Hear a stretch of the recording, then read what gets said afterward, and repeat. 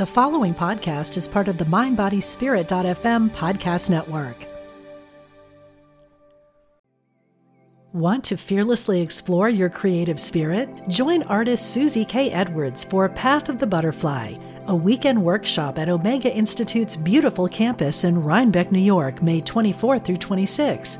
Experiment with a variety of art forms, engage in mindfulness, walking, and silent meditation, and discover a new and free-flowing creative vision. This workshop is for beginners and professional artists. Learn more at eomega.org/thrive. Hi, I'm Daniel, founder of Pretty Litter. Cats and cat owners deserve better than any old-fashioned litter. That's why I teamed up with scientists and veterinarians to create Pretty Litter. Its innovative crystal formula has superior odor control and weighs up to 80% less than clay litter. Pretty Litter even monitors health by changing colors to help detect early signs of potential illness. It's the world's smartest kitty litter. Go to prettylitter.com and use code SPOTIFY for 20% off your first order and a free cat toy. Terms and conditions apply. See site for details. Support for this show comes from Gulf Breeze Recovery. Our non-12-step program is changing the future of addiction recovery with our waterfront holistic drug treatment facility. You are not broken. Visit us at gulfbreezerecovery.com.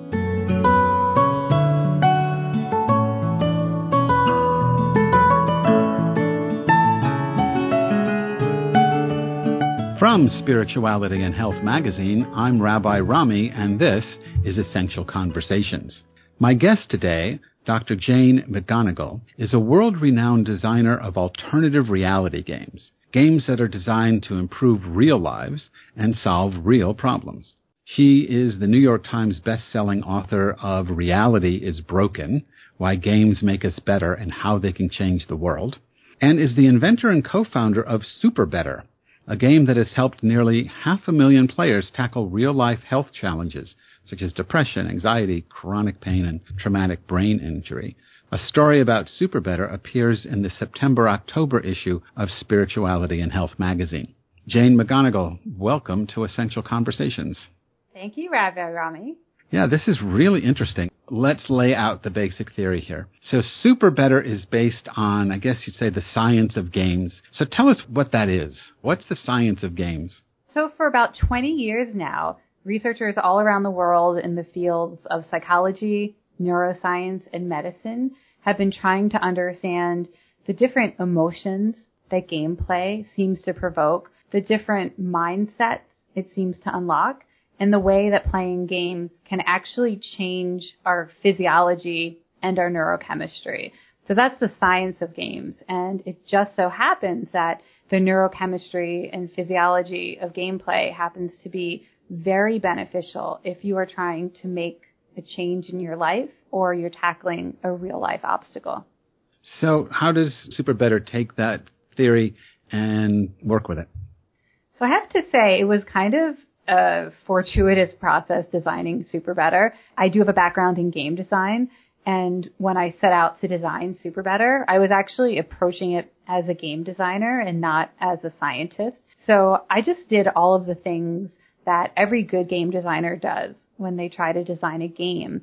First, you have to identify a challenge for the player that will feel exciting and provoke curiosity. You know, can I accomplish this?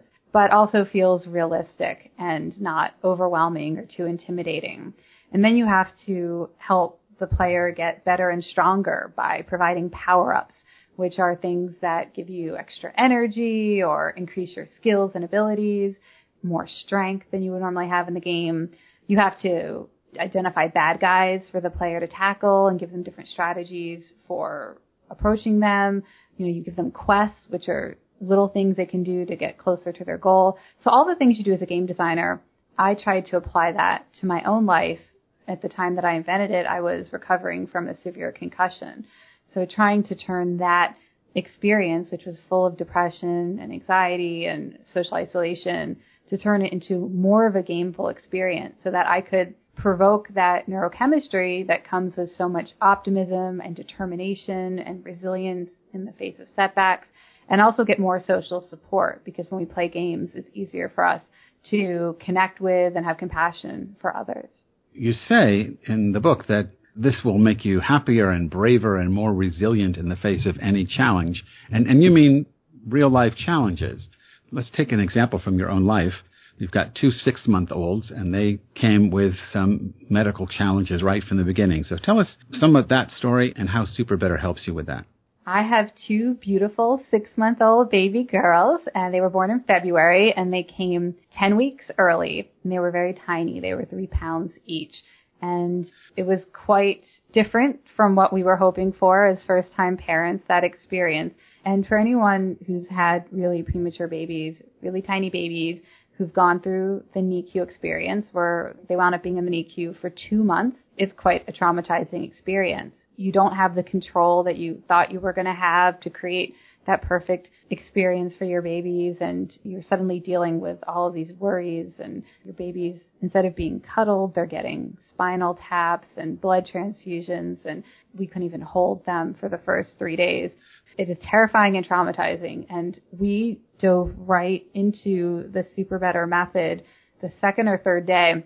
I got a notebook from my mother-in-law. She brought a beautiful little pink notebook, and we started using the Super Better method, just keeping lists of what are our power-ups. So things like skin-to-skin time, where you can eventually, hold your baby bare skin to your bare skin, and it helps them bond. We started collecting allies. So we got to know every nurse in the NICU, every doctor. You see probably 10 nurses and doctors every day. So we would write down their names, write down things that they like or the ways that they like to work with us, with the babies, so we could get to know them better and get their help more. We had quests that we had to do every day just so that we could feel productive and like we were actually accomplishing something. Even if it was, as trivial as filling out the birth certificates and getting them to the clerk, we could do something productive. And that really helped us through this process where you can feel so overwhelmed and be kind of brought down by the sort of anxiety and grief, really. It's grief over not having that experience that you thought you were going to have.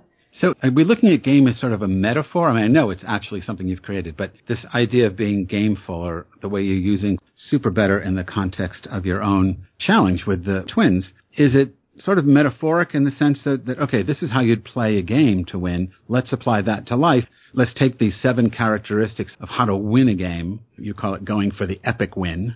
So are the twins home yet? They are home. They're beautiful. They're doing great. So you've made the epic win there, right? At least the first one in that game. There's lots more to come. So am I right, though? I mean, you're sort of taking this game outlook and people would apply it to their lives. Am I on target here?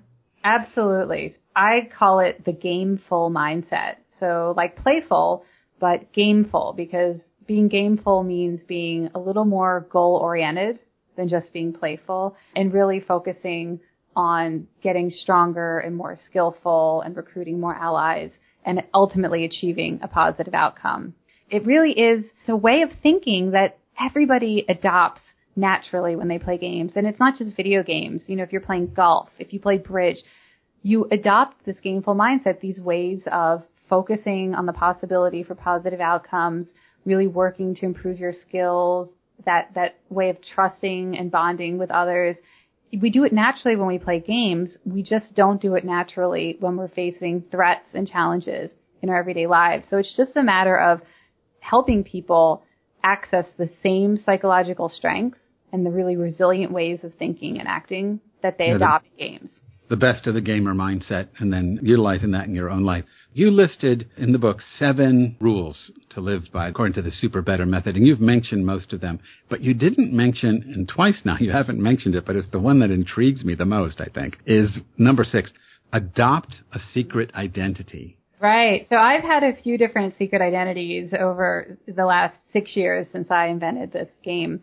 The first time I was Jane, the Concussion Slayer, and that secret identity, and all secret identities, are designed to help you focus on the signature strengths that you feel will be most helpful in facing this challenge and that you really want to call on and develop. So a way to focus on how you're strong and not just how you're weak. So for the concussion recovery, I really wanted to focus on determination and that feeling like I was ready to battle any vampire, demon, or concussion symptom. But, as I went through other challenges, that changed. We actually had to go through a long fertility process to get our babies. And when I was going through IVF, I became Jane of Willendorf, which is a reference to the Venus of Willendorf, the goddess fertility statue, the giant round statuette, because I wanted to focus on my ability to love and be loved and really focus on those aspects of myself. With the NICU, I adopted a secret identity based on a shirt that a friend gave me in that first week. It was a mama bear shirt. And I thought, I'm going to be like a mama bear. And my husband became Papa Bear. And we were just going to focus on just protecting our little baby bears and do whatever it took to really fight for them and get them the best care and get them the right attention and do whatever it took to keep them safe, but eventually take them out of the forest into our lovely home. I love that. So these are very astute psychological stances that you take, in all 7 of these, really. But you put it out in a playful way.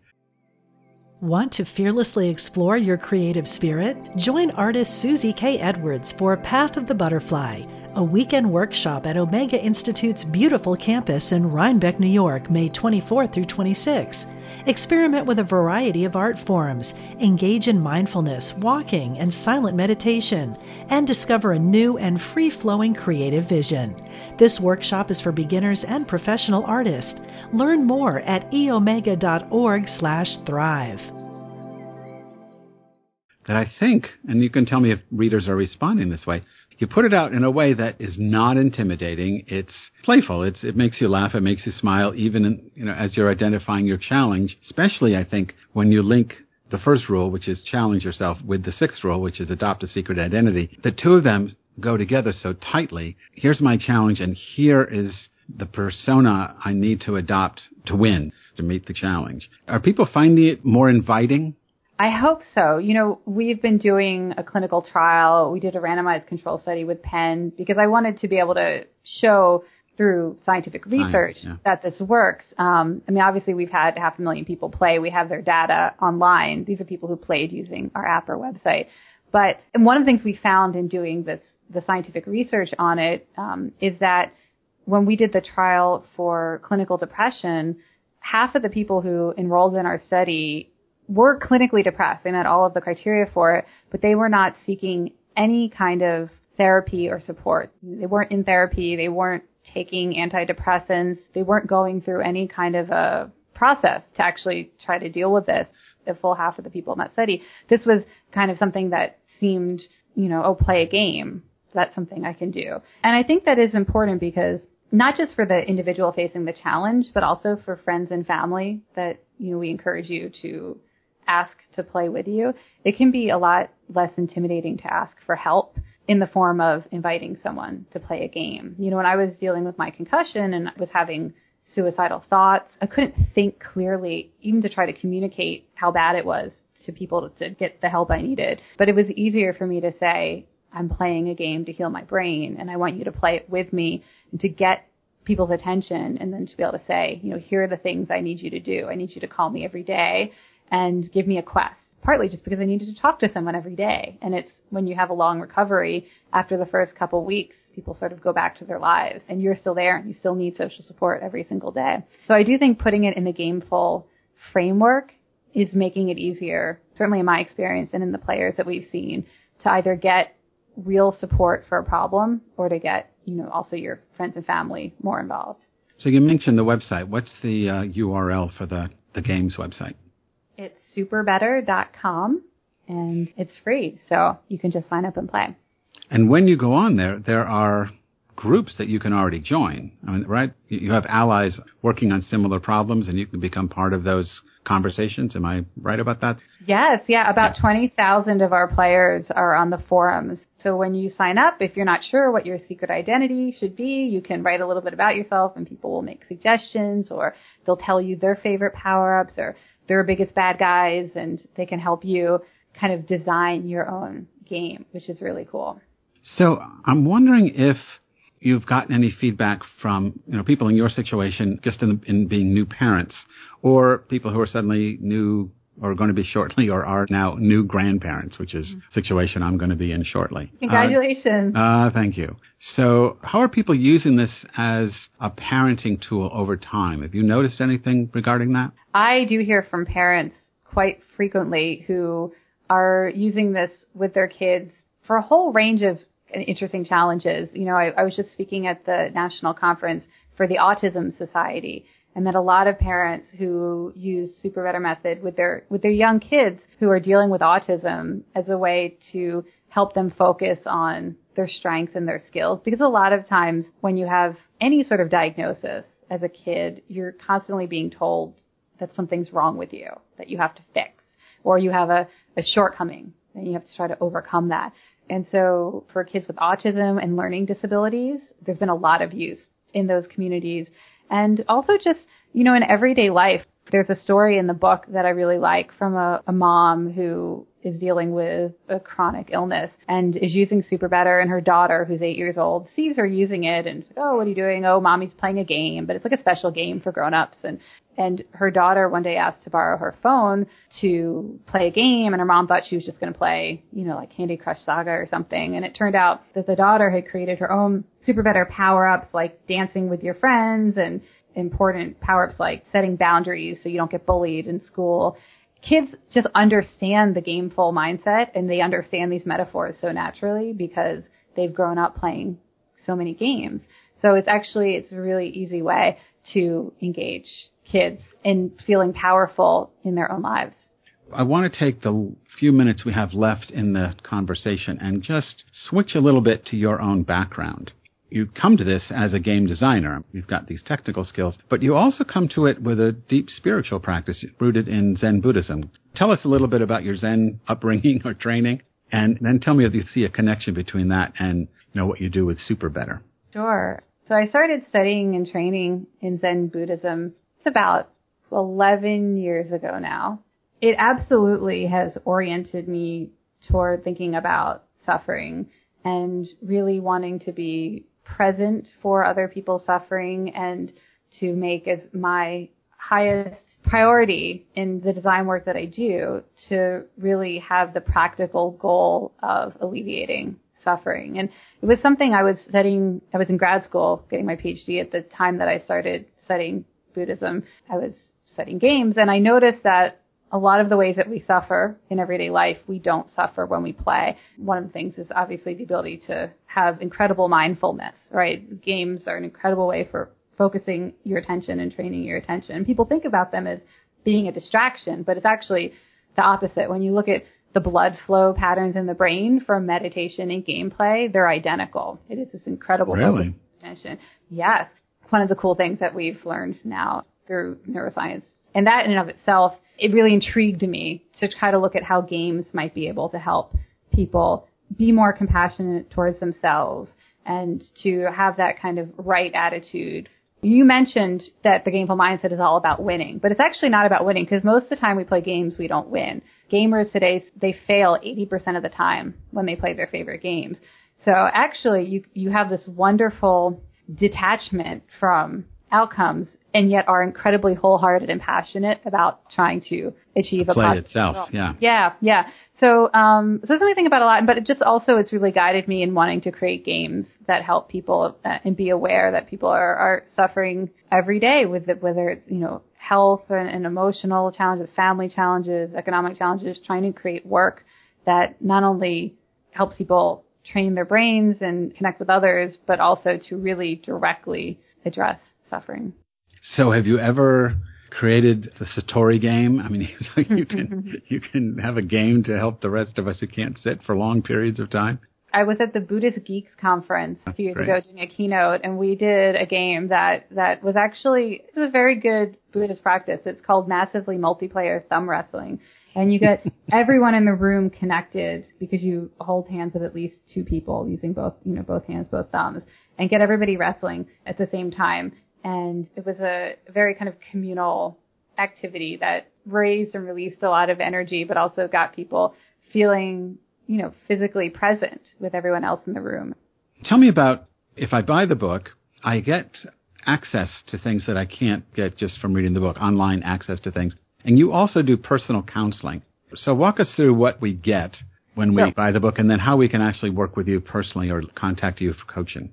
Sure. You can come on superbetter.com, and I have put together every single one of the scientific papers I cite in the book. I've got links to every reference. There are 1,000 references. You can dig into the science. You can go onto the app and play the quest, that you've read about in the book. There's lots of stuff to do. What's the age range on doing this? Is it really just for adults?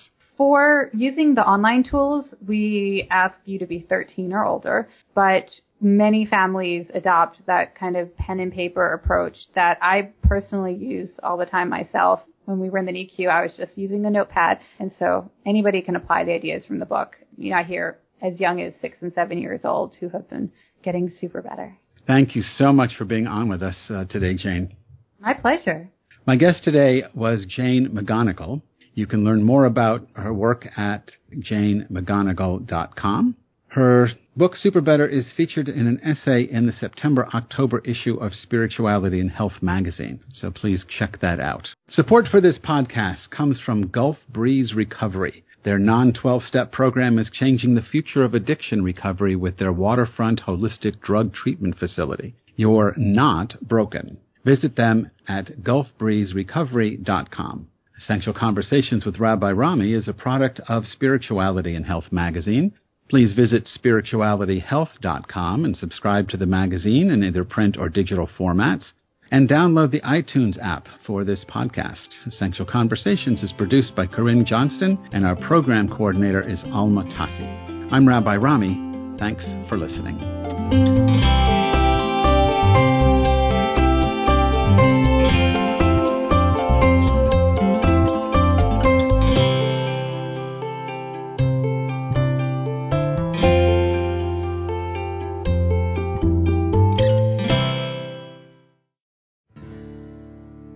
Do you want to deepen your connection to the divine, speed up your progress on the spiritual path?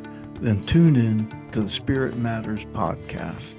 I'm the host, Philip Goldberg, and I interview experts with wisdom, insight, and practical guidance for every seeker of truth. Spirit Matters on the MindBodySpirit.fm network. Subscribe wherever you get your podcasts.